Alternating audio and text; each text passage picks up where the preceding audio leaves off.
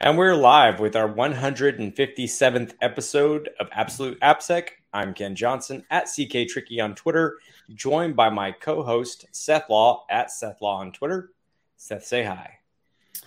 Hey everybody, welcome back to another year of Absolute AppSec, but another year of pandemic or endemic or whatever you want to call it now. I'm super excited to be back though. We took a few weeks off, and it does feel like a while since Ken and I caught up, and we interacted with the community. Right, I was starting to feel a little bit isolated, so happy to be back at it. There's quite a bit for us to cover today. There's all sorts of stuff that's happened in the last 4 weeks. I think we beat the Log4 hell or Log4j stuff to death right before we left for the break. And we still haven't done our After Dark episode, Volume 2. Yes. But other than that, we do still have KernelCon on the calendar. We'll be teaching there. They've been tweeting out about it. Our course, Secure Code Review, Practical Secure Code Review, Seth and Ken's Excellent Adventure, whatever you want to call it. We will be teaching how to perform secure code reviews at KernelCon.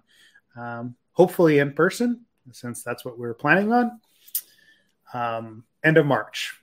Outside of that, I don't necessarily have anything else on the calendar. I know we're big proponents of CactusCon down in Phoenix. Yeah, we've been to that multiple times. I know they're doing, it's February 4th and 5th. Sadly, I can't make it this year. It's right over, family stuff that I've got. I'll post it up there too. Oh, wrong place. So this is in February? Yeah, it's February 4th and 5th. And they're running a hybrid at CactusCon as well. I think they're going to have some people on site. I know they're not doing trainings on site. Those will all be virtual. That was one of the reasons we decided we weren't going to do the trainings. We're tired of virtual trainings, but that's just our personal preference. Andrew's running that. I know he's been chatting about it in different channels, trying to decide how to keep people safe and how to keep people happy, which is definitely not an easy thing, right? Everybody's got their own opinion on and their own risk profile, as they should.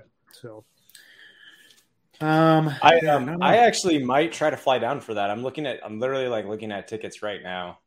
Really? Down. Yeah. At this point, I'm like ready to travel again. So I'm just looking at tickets now. So maybe I'll go down there because as you know, I have family down there too. And I think they're, it's been a while. So I'm going to look at tickets, see if I can make it out there. It looks pretty sweet. Yeah. Tickets look pretty cheap too. So I don't know, man. Maybe next episode I'll be like, book tickets and ready to go out there. So go for it. Yeah. CactusCon is great, right? Like that's one of those small local conferences I love going to. Really vibrant community down there in Phoenix.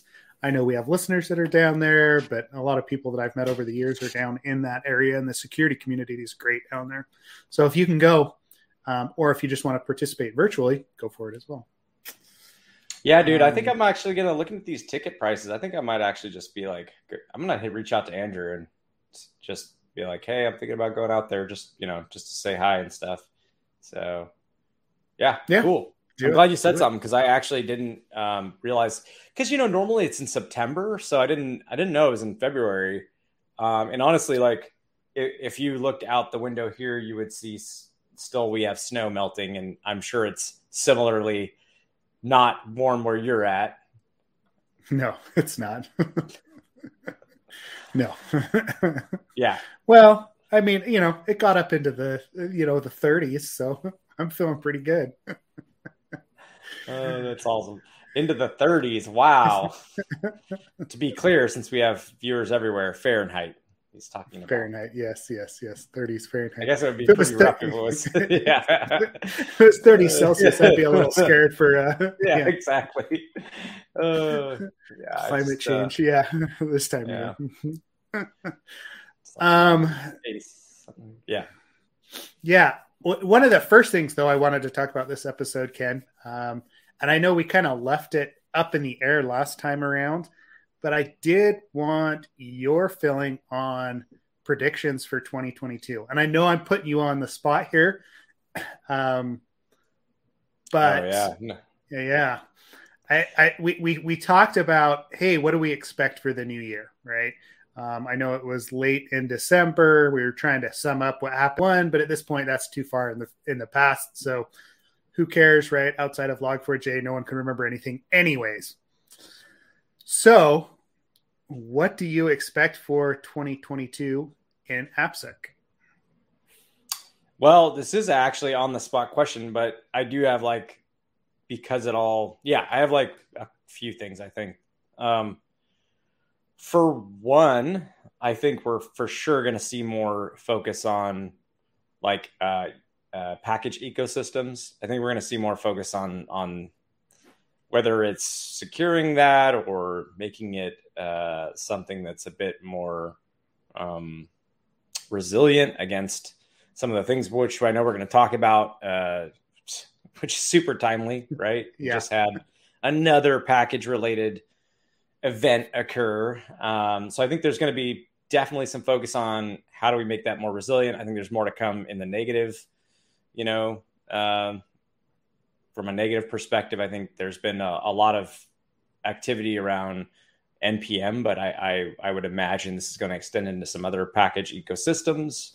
So that's like one prediction. I think there's basically more to come there from both a negative and positive perspective.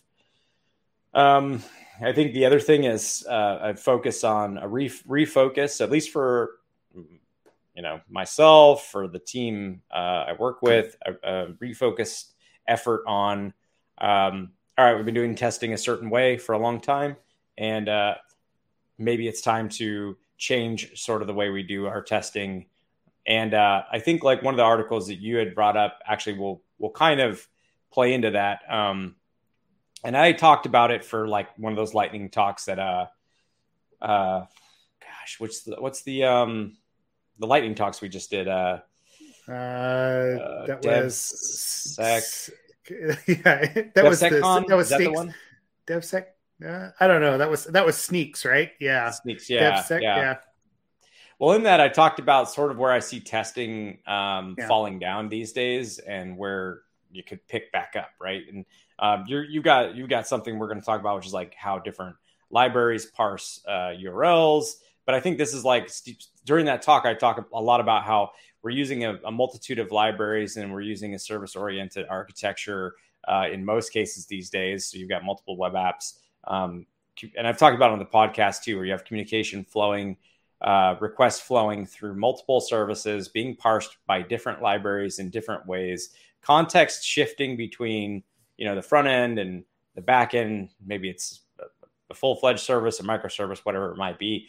And so the data basically not being the integrity of what you're looking at not being really having any integrity, if that makes any sense. So it's causing mismatches in authorization. It leads to other flaws. We've got like web cache poisoning. We've got a couple other issues I've talked about. I'm sorry, I'm a little brain dead today, but in any case, I think testing is going to need to change to be a little bit more focused on, all right, what categories of vulnerabilities given what's the risk of what we're looking at? How is it architected? Based off of that, what's our testing methodology? We should be looking at, a certain category of vulnerabilities a certain way, other categories of vulnerabilities a different way. So I think that's going to be something that evolves, at least for myself, my team, and probably others this next year. That's the second prediction. The third is we're going to see more stuff in general around Web3 and just the idea of NFTs, and whether that's going to be from a positive or negative standpoint, I don't know, but I know we're just going to see more of that, which is then going to lead to more interesting research in the Web3 sphere. So in any case, those are my predictions. What are your predictions? So if you had asked me in November of last year, I wouldn't have said this, but more focus on logging. Woohoo! Oh I don't yeah. know. I don't know if that's necessarily from a positive perspective, though. I'll be honest, because the exploit with Log4j and this injection of user content into logs, into the logging mechanism, won't necessarily change how developers view logging, right? I know documentation is always difficult. I know logging is always difficult, and it's very much based on functionality of an application and actually pushing that application out and what's actually needed. And usually it's just developer stuff behind the scenes. So I think the focus on logging is going to be very short-lived and probably not in the direction that we really want it to go from a security perspective.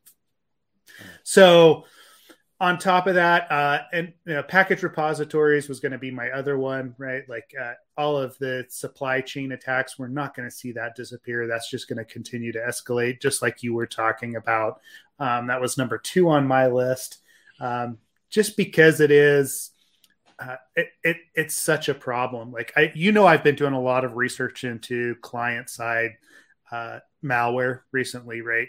Some of the projects that I'm working on, and one of the things that I see application after application is the inclusion of multiple libraries that do the same thing. And I know we're going to talk about this a little bit later today, but for a simple example, go load, some generic, it doesn't matter, right? But if you look at the libraries that are loaded from, say, online banking, you'll typically see 2 to 3 different versions of jQuery being loaded on any given application that you use, which is so problematic from a developer perspective, but also from a security perspective. I don't think that's been fully exploited, but I see huge gaps there in this inclusion of multiple different or of the same library in multiple different iterations. That's going to cause collisions. It's going to cause unintended consequences. And that has not been fully explored. I know that happens all the time on the front end, but what we're seeing, and this one article we're going to get to, we keep hinting at, right? It's talking about it on the back end as well. Anytime that we overload functions, that we're not quite sure what's being loaded into our application, whether that is from package repositories, whether that's from just the package list that's being loaded or dynamically loaded, it's going to cause issues at some point. So that's my number 2. My number 3, I have a hard time with this, right? I think probably the caching stuff is where I'd go after that, is the increased exposure of caching vulnerabilities, the complexity of, I know you're talking Web3, but the complexity of microservices, and I know it's been out there for a long time, but the complexity of microservices and Nginx and all of the different technologies that we have that exist to actually interact with these web applications introduces caching issues.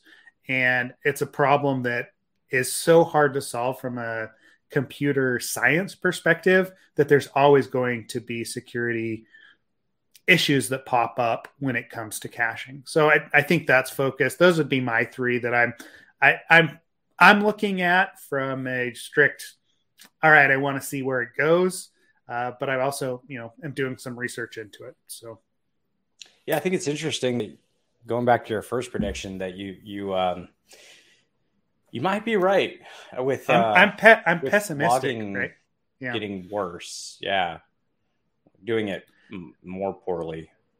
Yeah, because I mean, you look at what happened with Log4j, right? Okay, there's a vulnerability in an open source project, but what is the initial reaction that most people have? It's okay, we either upgrade or we rip that out, right? Right. And so there's going to be this backlash on logging to developers and what technologies they're using. And even though Log4j, like the later iterations, are safe now, there'll be more focus on those vulnerabilities. And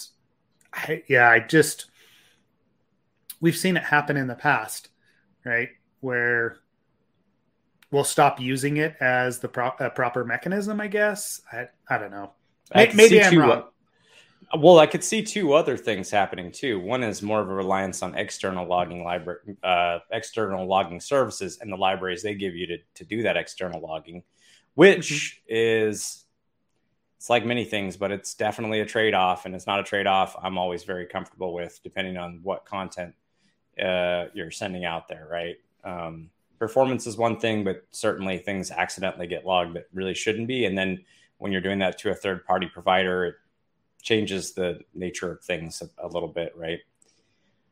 Also, I could see it being a thing where like less user input is being stored as a precaution. Possibly. I don't know. But that would be another way I could see things going sideways, or maybe even introducing or over complicating how content's being sanitized and reshaped and parsed from users before being placed into logs, and then that being done in a problematic way, or, who knows, right?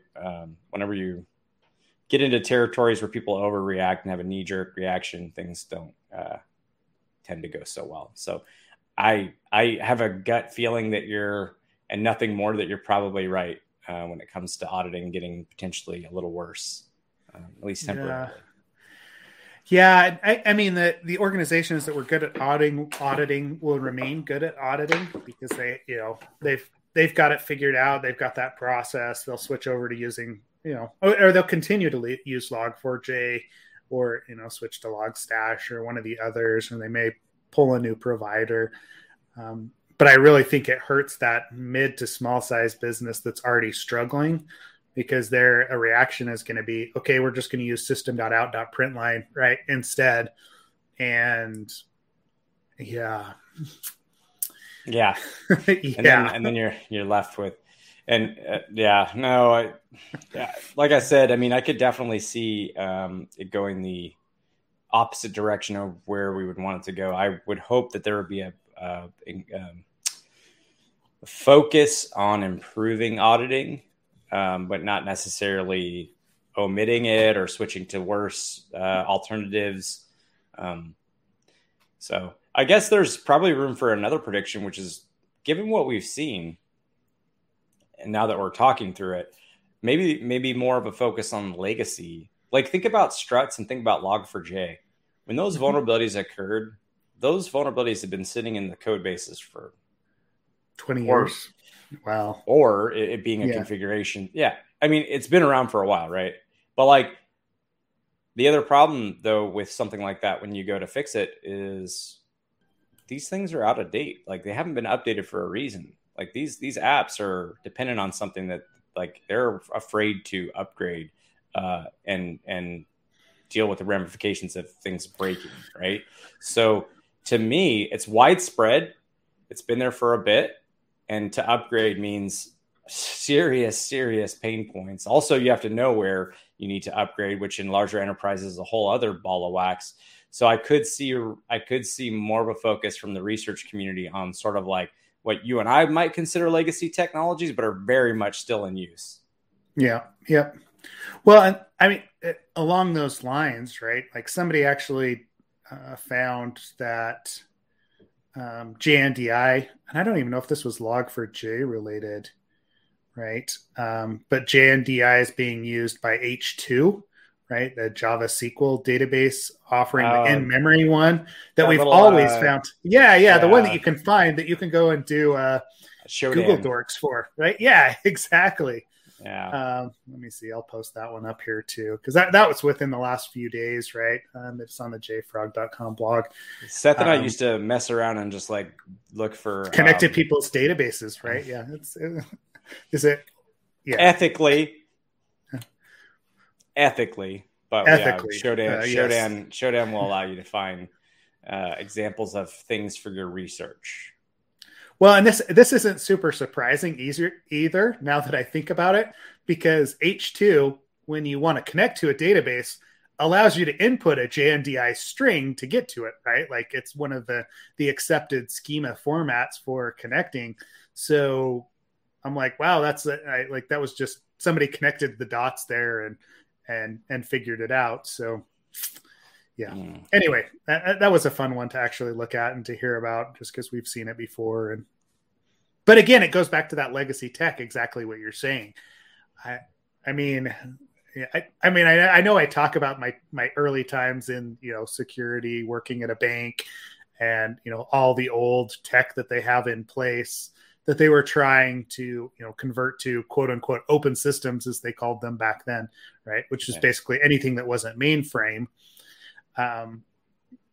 But that was 20 years ago at this point, and I would be surprised if all of those technologies have kept that upgrade path going in most large organizations. Fortune 100 companies, Fortune 50 companies, they're very risk adverse, and that includes upgrading to the latest and greatest technology. It's not just security risk that they're worried about; it's business risk over everything. And, you've got an application in there that's a cash cow that, you could upgrade it, but if it takes down the business for 2 days, means you lose millions or billions of dollars. Guess what they're going to choose to do? They're going to keep that sucker in place until they absolutely have to do an upgrade to it. Yeah. Plus, it's just a thing of some companies don't really want to address technical, or they want to, in theory, address technical debt. But when it comes down to actual, like you said, money, that's time is money, right? You're whenever we do a job, we're leasing our time for money. That's our trade-off. So you're in that case, you've got developers, they're working on a project, their time is your money. And you maybe don't want to spend it on technical debt. Instead, you want to meet some new feature that is going to help, for the next quarter, raise your shares, or whatever thing.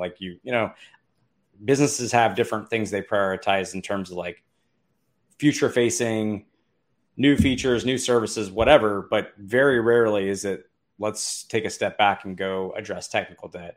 I'll say I've been lucky at GitHub. They have definitely taken whole months off to, not months off, but months to focus on addressing technical debt. But that's a rare thing. Most companies don't do that. They don't take huge swaths of time out to address technical debt.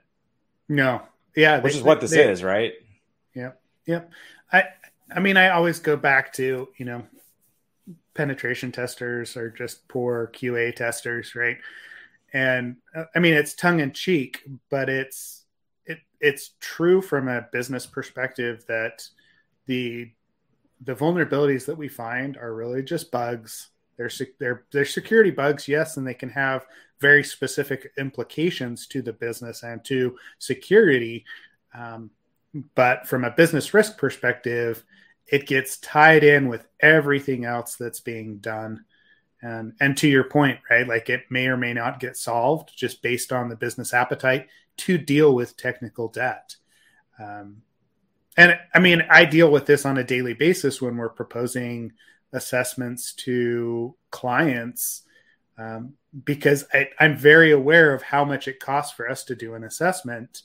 And certain organizations will balk very quickly if I come in and say, hey, that 2 million lines of code that you want us to look at, that's going to take me 3 months to do. And it's going to cost you hundreds of thousands of dollars. And I know that they're the business size is that the appetite for that sort of expenditure is just not there, even though it could find vulnerabilities and we could eliminate risks for them, or at least point them out to be solved. It's still not within their wheelhouse or not within their appetite to actually spend that much to secure. And I get it, right? Having been on the business side, I get it. I know that there's not, you can't spend $100 to secure $1 asset, right? So there is a certain level of risk that we live with. And I think that's what most even consumers don't understand about these security risks that are out there. Most sites that you go to, they have vulnerabilities, right? I wouldn't even argue most sites. Any site that you go to has vulnerabilities that they've accepted as the risk of doing business. Yeah, for sure. That's always the tough thing, especially when when you're when you're first coming in, when you're like less experienced, that's a hard thing to reconcile. Actually, in that book that's over my left shoulder, Tribe of Hackers, I talk about that in the book. I'm like, sometimes you have to realize it just comes down to straight up, that's the business decision, and you have to learn to accept it. Change the things you can, accept the things you can't, move forward in life and career, and that's an unfortunate reality that we all deal with.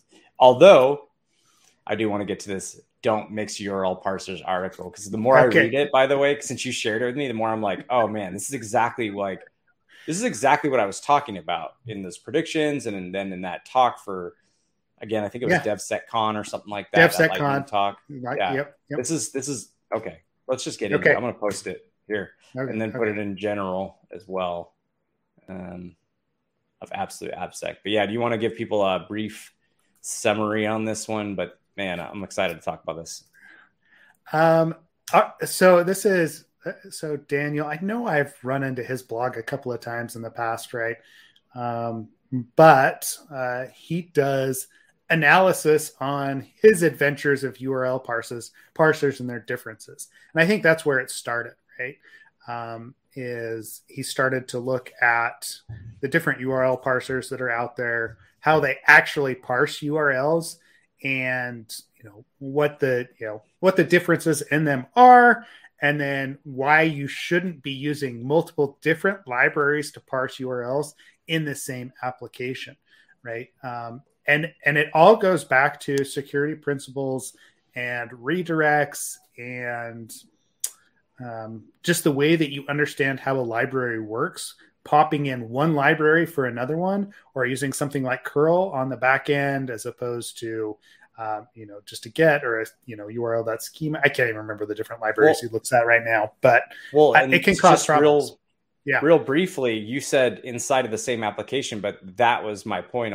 That was my point, is that we're not doing this parsing in just one application. This is the point of what this is what they discussed, but that is my point, is that the parsing doesn't occur in just one place. It could happen in 4 places by the time it reaches like wherever the sink is, right? The last place that's going to be parsed and then interacted with. But anyway, sorry. So just to set the tone, there's the don't use multiple libraries for parsing in the same app, but also like be very wary if you're using different libraries with multiple applications. But anyways, I love that as the sum up on the article, right? My URL isn't your URL. I think you're absolutely right. Like, and to be completely honest with you, Ken, like I skimmed this article and thought, wow, this is great. But I haven't dug into it probably even as much as you have so far. Right. It's super interesting. I mean, I want to read this book, the Exploiting URL Parsers, the Good, Bad, and Inconsistent, which actually, let me find the link to that. I'm immediately fascinated in all of this because, man, this is what I've been trying to say. There's an increasing amount of confusion between apps when you get into a service-oriented architecture, which is just about everything. Even if you don't think you're service-oriented, you probably are. Like if you just like, I don't know, you use the most basic Elastic Beanstalk functionality, we'll say, on AWS. Well, now you've got like probably a front-end load balancer to handle your traffic. Maybe that's doing some application layer stuff. You've got some different services you're connecting to, very likely inside of AWS, if your app is doing anything with a database or doing anything with like an in-memory database, or if it's doing anything with anything other than just like rendering static content, which in that case is probably you're not using AWS, right? You're probably using something much simpler than that. Nobody wants to run their own servers like for something super static and simple. So even when you think that it's not, anyways, even when you think you're not a service-oriented architecture, you might be. So this is only growing in like this direction for architecture. But then we're seeing like, for instance, they reference Orange Size, a new era of SSRF. And if you've seen this podcast, you know, you've seen Seth and I talk about the Orange Size, like 4 chained vulnerabilities on GitHub, but it came down to like, it usually comes down to anyways, like parsing, right? You think URL parsing is like one of the hardest things to get right. It really is. It's actually terribly hard, depending on what you're trying to do, of course. But man, I'm not prepared for the depth I want to go into with this. But it ranges from everything with confusion of what a URI versus a URL is, right? URI being a resource that could be an SMTP server, it could be FTP. The protocols and schemas range wildly there, so that the standards for parsing are not what you think. You know, if you're like, well, I'm going to parse this URL, I'm going to get a host, I'm going to get a path, the schema, blah blah blah, that should be good, and I'm going to put them maybe back together and form a URL. Great. But then you start getting into weird territories where it's like, even if you're doing just URL parsing correctly, there's other things that can go wrong. For example, I think one of the things Orange Sai had shown was using like hex instead of just like a domain name or IP. Use something like hex, I think. But it was interpreted as like a valid location for a server. And sure enough, like SSRF, right? The request goes through with user supplied input. We've seen all kinds of like weird ways to get around strict parsing just because the server, the server itself, as well as the libraries that it's using, are doing things in unexpected ways. And I just think this problem is going to keep continuing to grow out of control if we don't rein certain things in.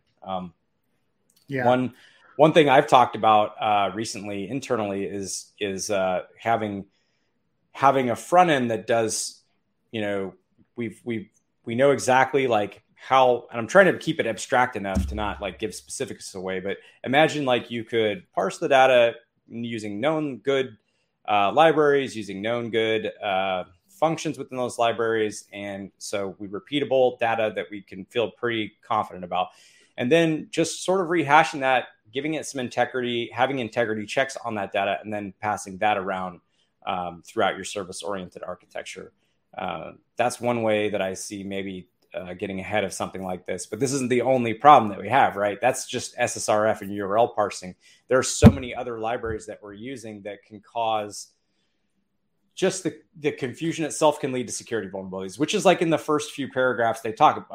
It says like, if you I'm going to just verbatim, if you parse a URL you can just take URL out of the picture and just imagine data, right? If you parse a URL with parser A and make conclusions about the URL based on that, and then pass the exact same URL to parser B, and it draws different conclusions and properties from that, it opens up not only for strange behaviors, but in some cases for downright security vulnerabilities. And that is my prediction for this year. We're going to see more of that because you can, like I said, replace URL with data, and you can say like, yeah, system A drawing conclusions from data versus system B drawing conclusions from that data, and then both of them trying to make some logic related decisions on that. Man, personally speaking, I've had to stay up nights because of this type of behavior. So anyways, whatever. I could go on and on and on, but I need to read this book, man. This looks really, really cool. Yeah. I mean, I pulled it up. I posted it there too, that the actual upload, the paper from, all those different guys that, it was interesting there, like 5 different categories of inconsistencies that they found, but all of the different parsing libraries that they looked at. Right. And these are the guys, it looks like they're from Snyk, but it's also the research from Daniel, who is the creator of curl, right? That's where it actually started from. But yeah, like URL lib, URL lib 3. I mean, you look at all the different parsing libraries that are just available within Python or Java, and then start to think about the parsing that happens in different applications, like whether it's from, Chrome, like how it does parsing versus, Safari or web application or mobile applications when they parse something. And you can see where it expounds as you start to think about the differences that are associated with each of those libraries.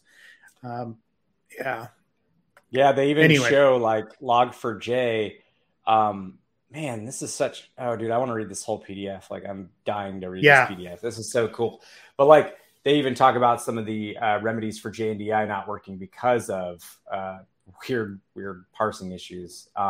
So soon after the fix, a bypass for that was found, and it allowed remote JNDI lookup and allowed the vulnerability to be exploited to get our RCE again because of parsing mismatches. Like, this is what I'm talking about, man. This is only getting harder for us. And going back to the testing part of that, my point with the testing was that, like, I see two primary ways that are the most efficient to detect this stuff until we have like a large data set of what libraries have what behavior.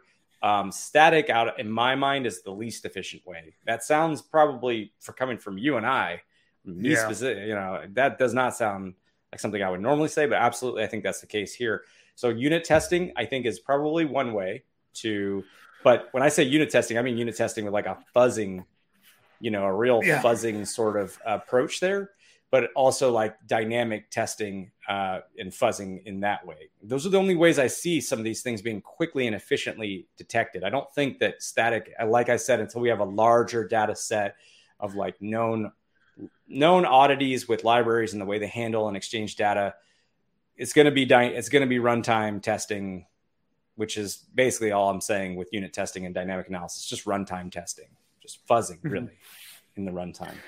Well, and I mean, that goes back to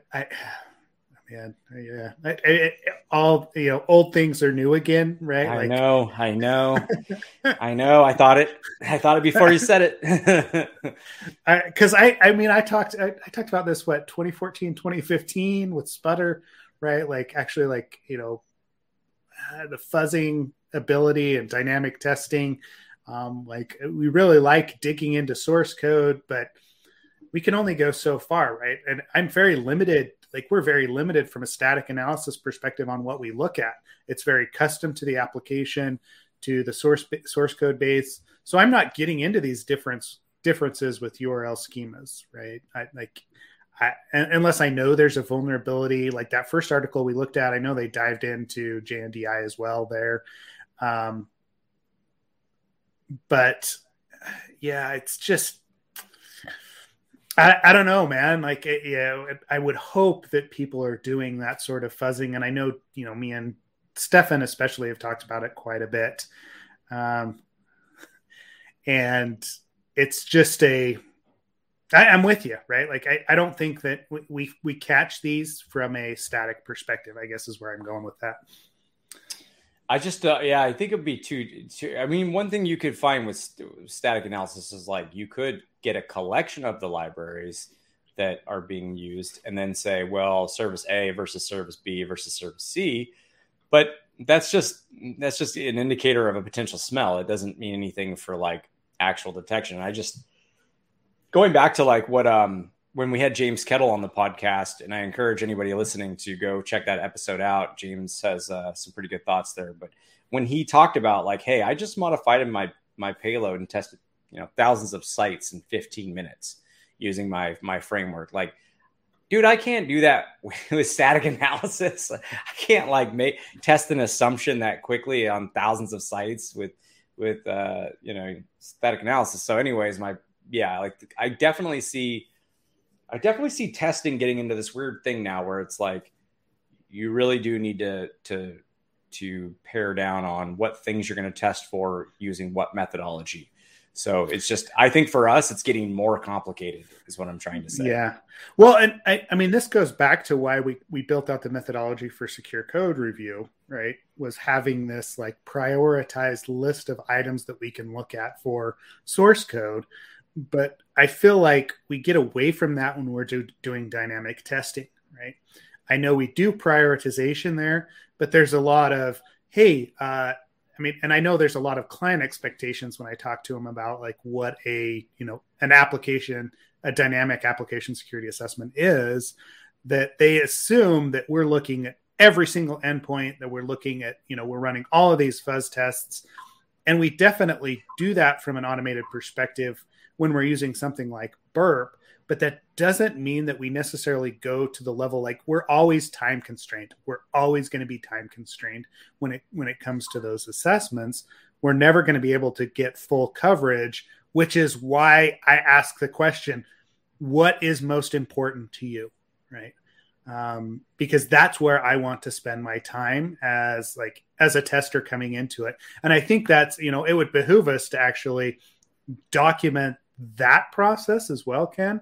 We've done it for secure code review, but it may be worth it to do it for dynamic assessments and start pulling out some of these fuzz tools and documenting, hey, guess what? This one works really well if we were looking at an API that is using some strange Nginx configuration, and we're going to actually fuzz that because we can do that fairly easily, and that's what's most important, as opposed to, hey, we're looking for SQL injection everywhere, and it's a modern framework, so it's probably not the most important thing that we need to focus on right here. Right?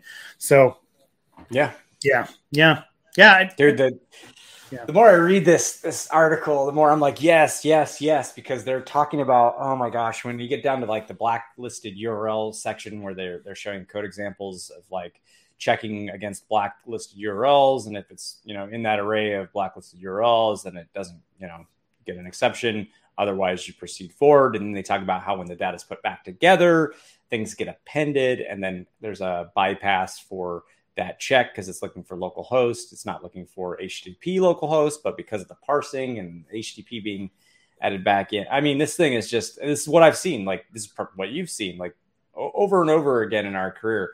URL parsing is probably one of the hardest things to get right at times, depending on what you're doing with the data, of course. I mean, that depends on what kind of checks, for sure. I think it's cool too. They did Node. They did Node. They did the browsers. They did Ruby. Did Laugh. They did Perl as well. They checked Perl as well. So that was pretty just kind of funny to me. Hey, but anyways, dude, like this is a crazy good read. It's 33 pages. It's not that long. I feel like I've skimmed most of it anyways. We'll dig into it and maybe reprise it next week, right? Like the stuff that we've identified, because that's it's very, the fact that they use the Log4Shell vulnerability right at the beginning to actually dig into it shows why it's such an issue.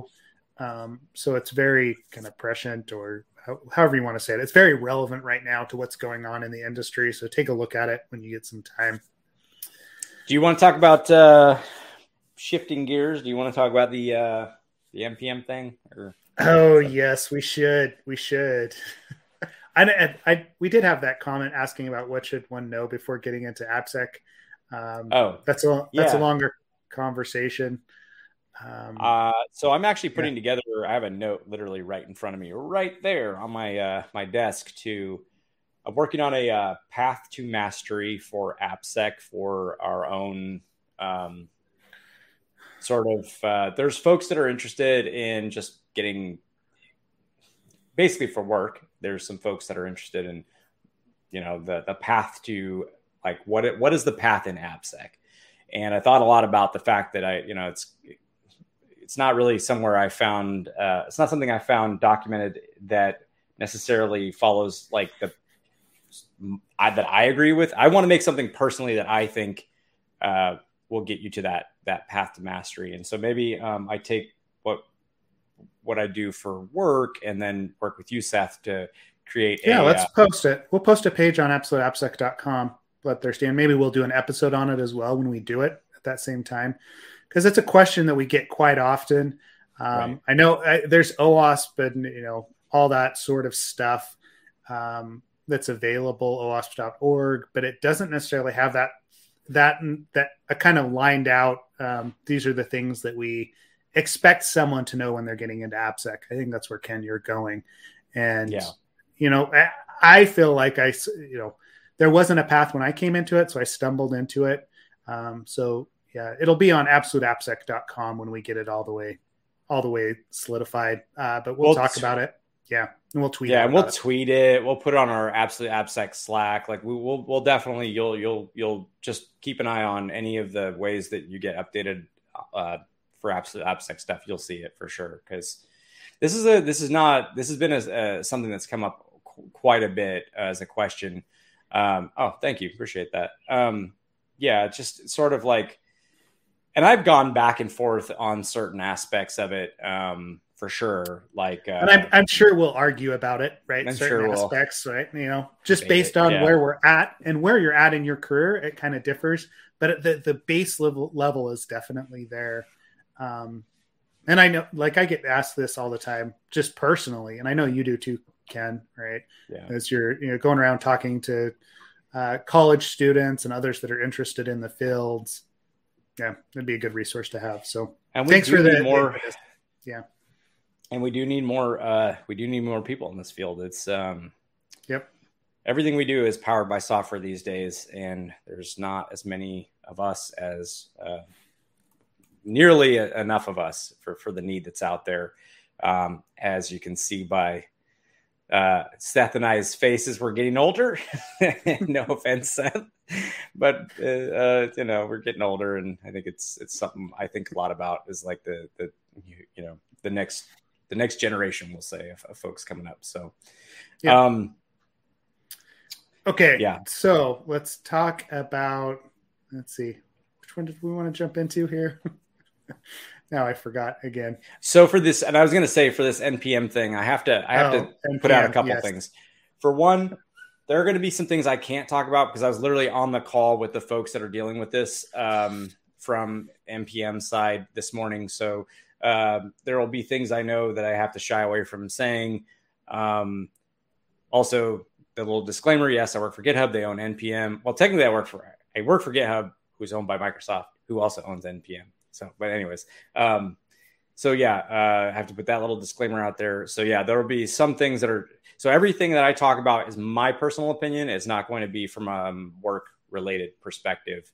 Those are kind of the setting that up. But if you want to go into like, do you want to like tell people a little bit about, what happened? Yeah. So basically, I just posted the article. I think there's multiples that talk about it, but basically, a developer who produces both like a couple different popular NPM libraries decided that he wasn't getting paid enough and pushed out a version that did weird stuff. Like, and it's still, the library still worked, but it started to print out gibberish messages to the console. And it was the Colors and Faker projects that are used by millions of projects are dependent upon these, right? And if you go look at that article, you'll see that, it does there's just a mischievous commit, right? It wasn't anything super malicious, but it did introduce an infinite loop, right? It almost felt a lot like the hacktivism stuff that we saw years ago, where people would take over, they would deface a website, for whatever purpose that they had behind it. But in this case, it was just, they bumped the version, so it was automatically pulled by all the different repositories and rebuilt in the CI/CD pipelines. And then, basically it goes back to him, last year or a year and a half ago, posting about how he shouldn't necessarily, he wasn't going to support big companies anymore, right, with his open source work. And he wanted to be paid is really what it boiled down to. So I don't know, from a strict security perspective, people that weren't pinned to specific versions of Colors and Faker.js were seeing their CI/CD pipelines basically blow up and enter that infinite loop, and then all these console messages that were being spammed over and over to the console, filling up logs, doing other kind of malicious things, even though the applications continued to work. So in response, since the projects were hosted at GitHub and NPM is a portion of Microsoft, they rolled back the versions to reintroduce stability on those projects, and they suspended that developer's accounts. So there's been quite a bit of backlash and questioning on whether or not that response was warranted, right? We all trust GitHub. I saw some responses in like Reddit posts and other things that were, oh man, we should never use like, commercial utilities to trust our open source code with, right? Like there's all these hot takes that people have about the situation and what's actually happened. What I always go back to is, yes, but he intentionally abused his users' trust in those applications, right? After running this library for years and years in a specific manner, and decided, hey, now is the time that I'm going to quote unquote cash in, but almost blackmail my users into doing something for me, right? And once you open source a project, that code is no longer yours, right?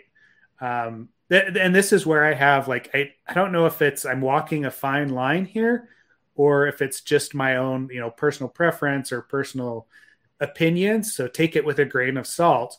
But my understanding with open source and how it actually is structured from a legal perspective is, once you open source it, once you apply that GPL or that Apache 2 license to your code base, it is technically owned by the community, and it's no longer your personal private repository or your personal language that you can do whatever you want with. It doesn't mean that you don't still have a version that you can create other instances with and stop supporting, but the code that you've put out there is owned by the community, and wherever you store it, wherever you push it into those repositories, they're going to have consequences, and they're going to have a say about what happens with that code. So I know I wandered around that, Ken, a fair bit, but from a summary perspective, like, what is it that you view as actually have happened? Yeah. And first of all, like, I just agree with everything you've said. And even if you own the access to it, you've written it, it's yours. You have to realize that the community, you've open sourced it. People can have access to it. They can also have access to your updates. If your updates are nefarious like this, you really, open source does run on something you said really resonated with me. Open source is really about trust, right? And breaking that trust can have serious long-term consequences. I hope this is the only person that does this. I hope this isn't a trend that continues, for sure. And again, I just want to reiterate, these are my personal opinions. I won't get into like anything about their accounts or things being locked or all the claims that have been made online. What I will say is that, for a long time, I live near DC, right? So I've had my fair share of exchanges with the government and with various teams working for the government, teams working for large financials, heavily regulated industries. Just so there's a lot of that, right? Whether it's banks, whether it's the government, there's a lot of that around here. I can tell you that it has been a long road for a lot of people to get these institutions to trust open source enough to allow them to write applications that are built on the open source community. It's been a long struggle. One of the biggest, draws to this is that you have a huge collection of tools that can do things sometimes better than you can if you were to write it yourself. There's like lots of, I don't want to go into all of them, but there's a lot of pros, a lot of good reasons to use open source, even if you work for a large institution who could, in theory, hire great developers and write, these libraries themselves. So that battle, has been waged, and people ultimately seem to have gotten these institutions to trust open source to a degree. And there's obviously tools like, like Black Duck and Sneak and stuff like that to check these libraries for known security vulnerabilities. Certainly GitHub's got some tools for that too. So, but it's still, at the end of the day, a lot of it's based off of trust. So if people go breaking that trust, they're going to undo a lot of hard work by a lot of people. So that's the first thing. Second thing is I think this person truly thought, this was going to be some sort of movement against institutions.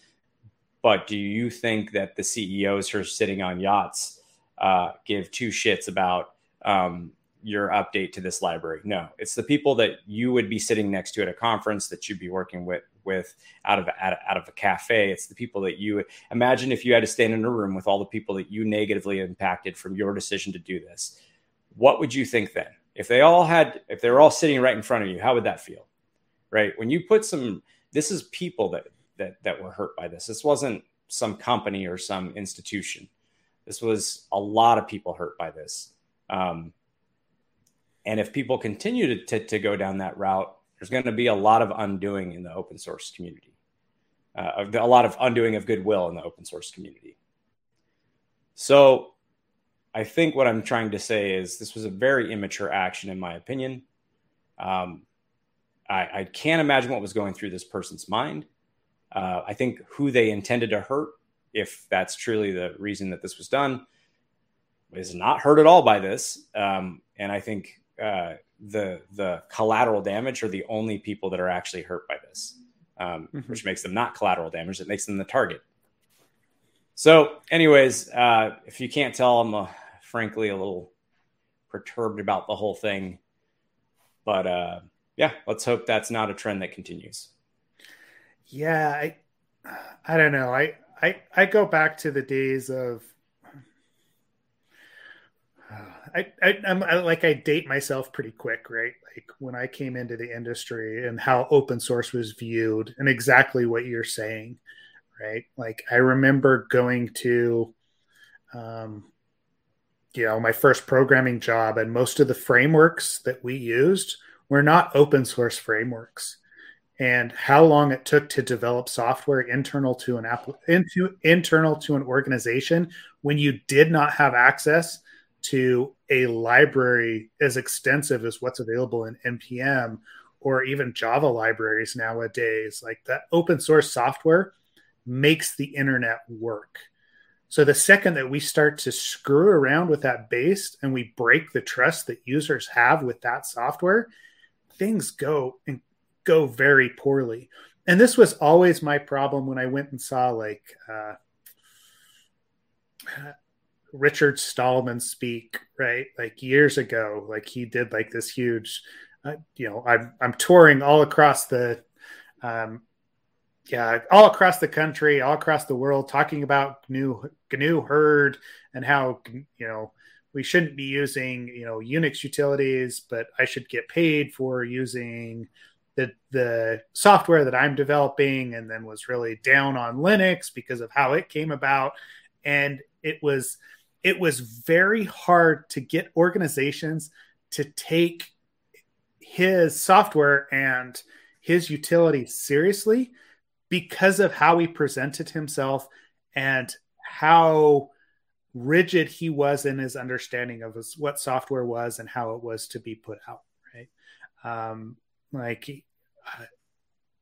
So it came down to even things like bagging on the local computer club for giving away books that a publisher had sent or they had bought at a bookstore to give away as prizes because the books weren't open source, or it wasn't free to give this language or give this out, and it was owned by someone else. And I just am. Part of me is really disappointed with how it went down, right? Like, but mainly because of the decisions that were made up front and the trust that is broken, and then looking at the guys that are running those DevOps pipelines and exactly what you're saying. Okay, how much work did they have to put in to actually perform this? And then I'm glad that NPM stepped up and rolled back that version. Because of, hey, we're going to take a step back. We're going to give you back what was stable, and then we can figure out what's going on from here. Yeah. I mean, yes, exactly. Like, yes, you can roll back, but it's going to require some work. It's not, just trust is broken in that case. And we were talking out of bound on Slack, Leisure Suit Larry. I still love the handle, but Larry was talking about it being difficult to get access to libraries that, now you can just go to GitHub and find, or Bitbucket or wherever you can find. You can find libraries that on the internet, open source libraries that do things that you want. And then, and that's the thing, isn't you have to remember that in order for us to operate, and I think everybody agrees that it's a good thing. I think if we can all mutually agree that it's a good thing that we're more agile in development, and not just in development, but in our infrastructure, that DevOps is a good thing, that Agile is a good thing. If we can all agree upon that, then we also have to agree that there's no way you can operate.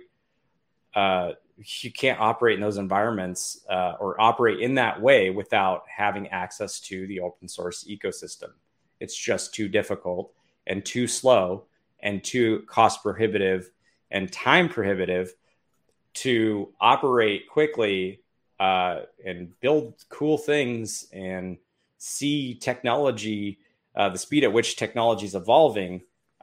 If you have to go through procurement and, as Larry said, pay through the nose and go through some significant process just to get access to a library that does something.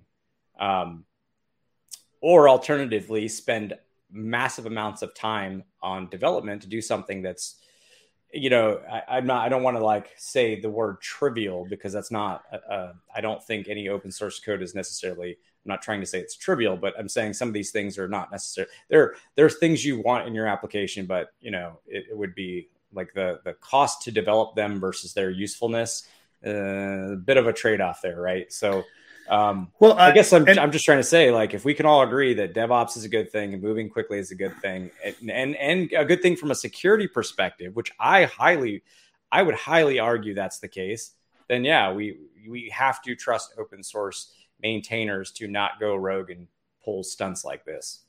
Yep. Well, I always go back to,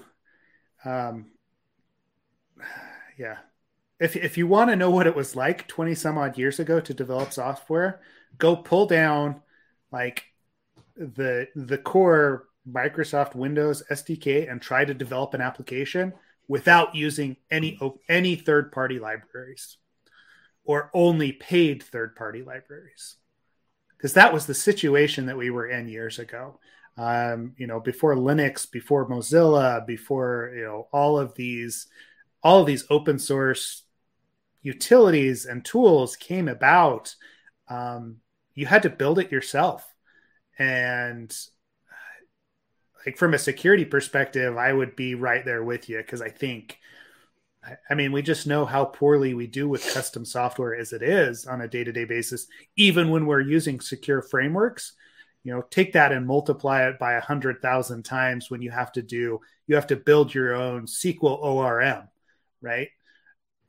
Oh yeah, God, could you imagine? And also where do you? Because there's another argument for open source, like you said, it's that there are many eyes on one thing, and like an ORM, we can feel like people have the ability from all over the world to look at an ORM and say, oh, there's SQL injection there. Here's my PR to help fix or help mitigate that vulnerability. If it's a closed source ORM, you have the eyes of whoever is willing to look at it. And it's just, we don't need to rehash it forever, but there's so many good arguments for open source when it comes to security. It's don't ruin that ecosystem. But anyways, I have other knowledge too that makes me even more annoyed, but I just can't share it. So anyways, I'll say that. Yeah. Well, it'll be interesting to watch and see what happens in that space. Just what the response is going to be, both from the open source maintainers and from, the package repositories as well, how they watch for malicious packages, right? It's not necessarily just malicious, I guess, but also, just hacktivism, like it happens all across the board. So yeah. Anyway, so we've been going for over an hour. Starting out the year with a bang. It's not all gloom and doom, folks. We're excited for this new year. No, we are. We definitely are. Watch for a post. We're going to finish up our Laravel secure code review. Ken and I just need to sit down and figure out a night that works for us, so we can push that out. It'll probably be within the next week or so. And just so you know, usually Wednesday nights are good for me. Okay. Yep. And actually they are for me too. So maybe we'll do it tomorrow night. Watch watch Twitter, watch the Slack channel, join the conversation. I'll check the website, make sure that the Slack channel invite still works. I'm pretty sure it does. But if it doesn't, let us know, reach out on Twitter and we will update. And otherwise, thanks for coming back and spending yet another episode with us in another year. We're excited to get involved. We have some new swag on its way. And so if you would like some of that, start interacting and we'll send it along. So thanks, y'all. Anyway, yep. Thanks everybody. We'll see everybody at the very least next week. Yeah, very, very. Oh, we have a guest for next week too. So I'll put some more information in Slack for that, but we have a guest for next week that, it should be interesting. So cool. Sweet. All right. All right. Thank you. Ciao. Bye.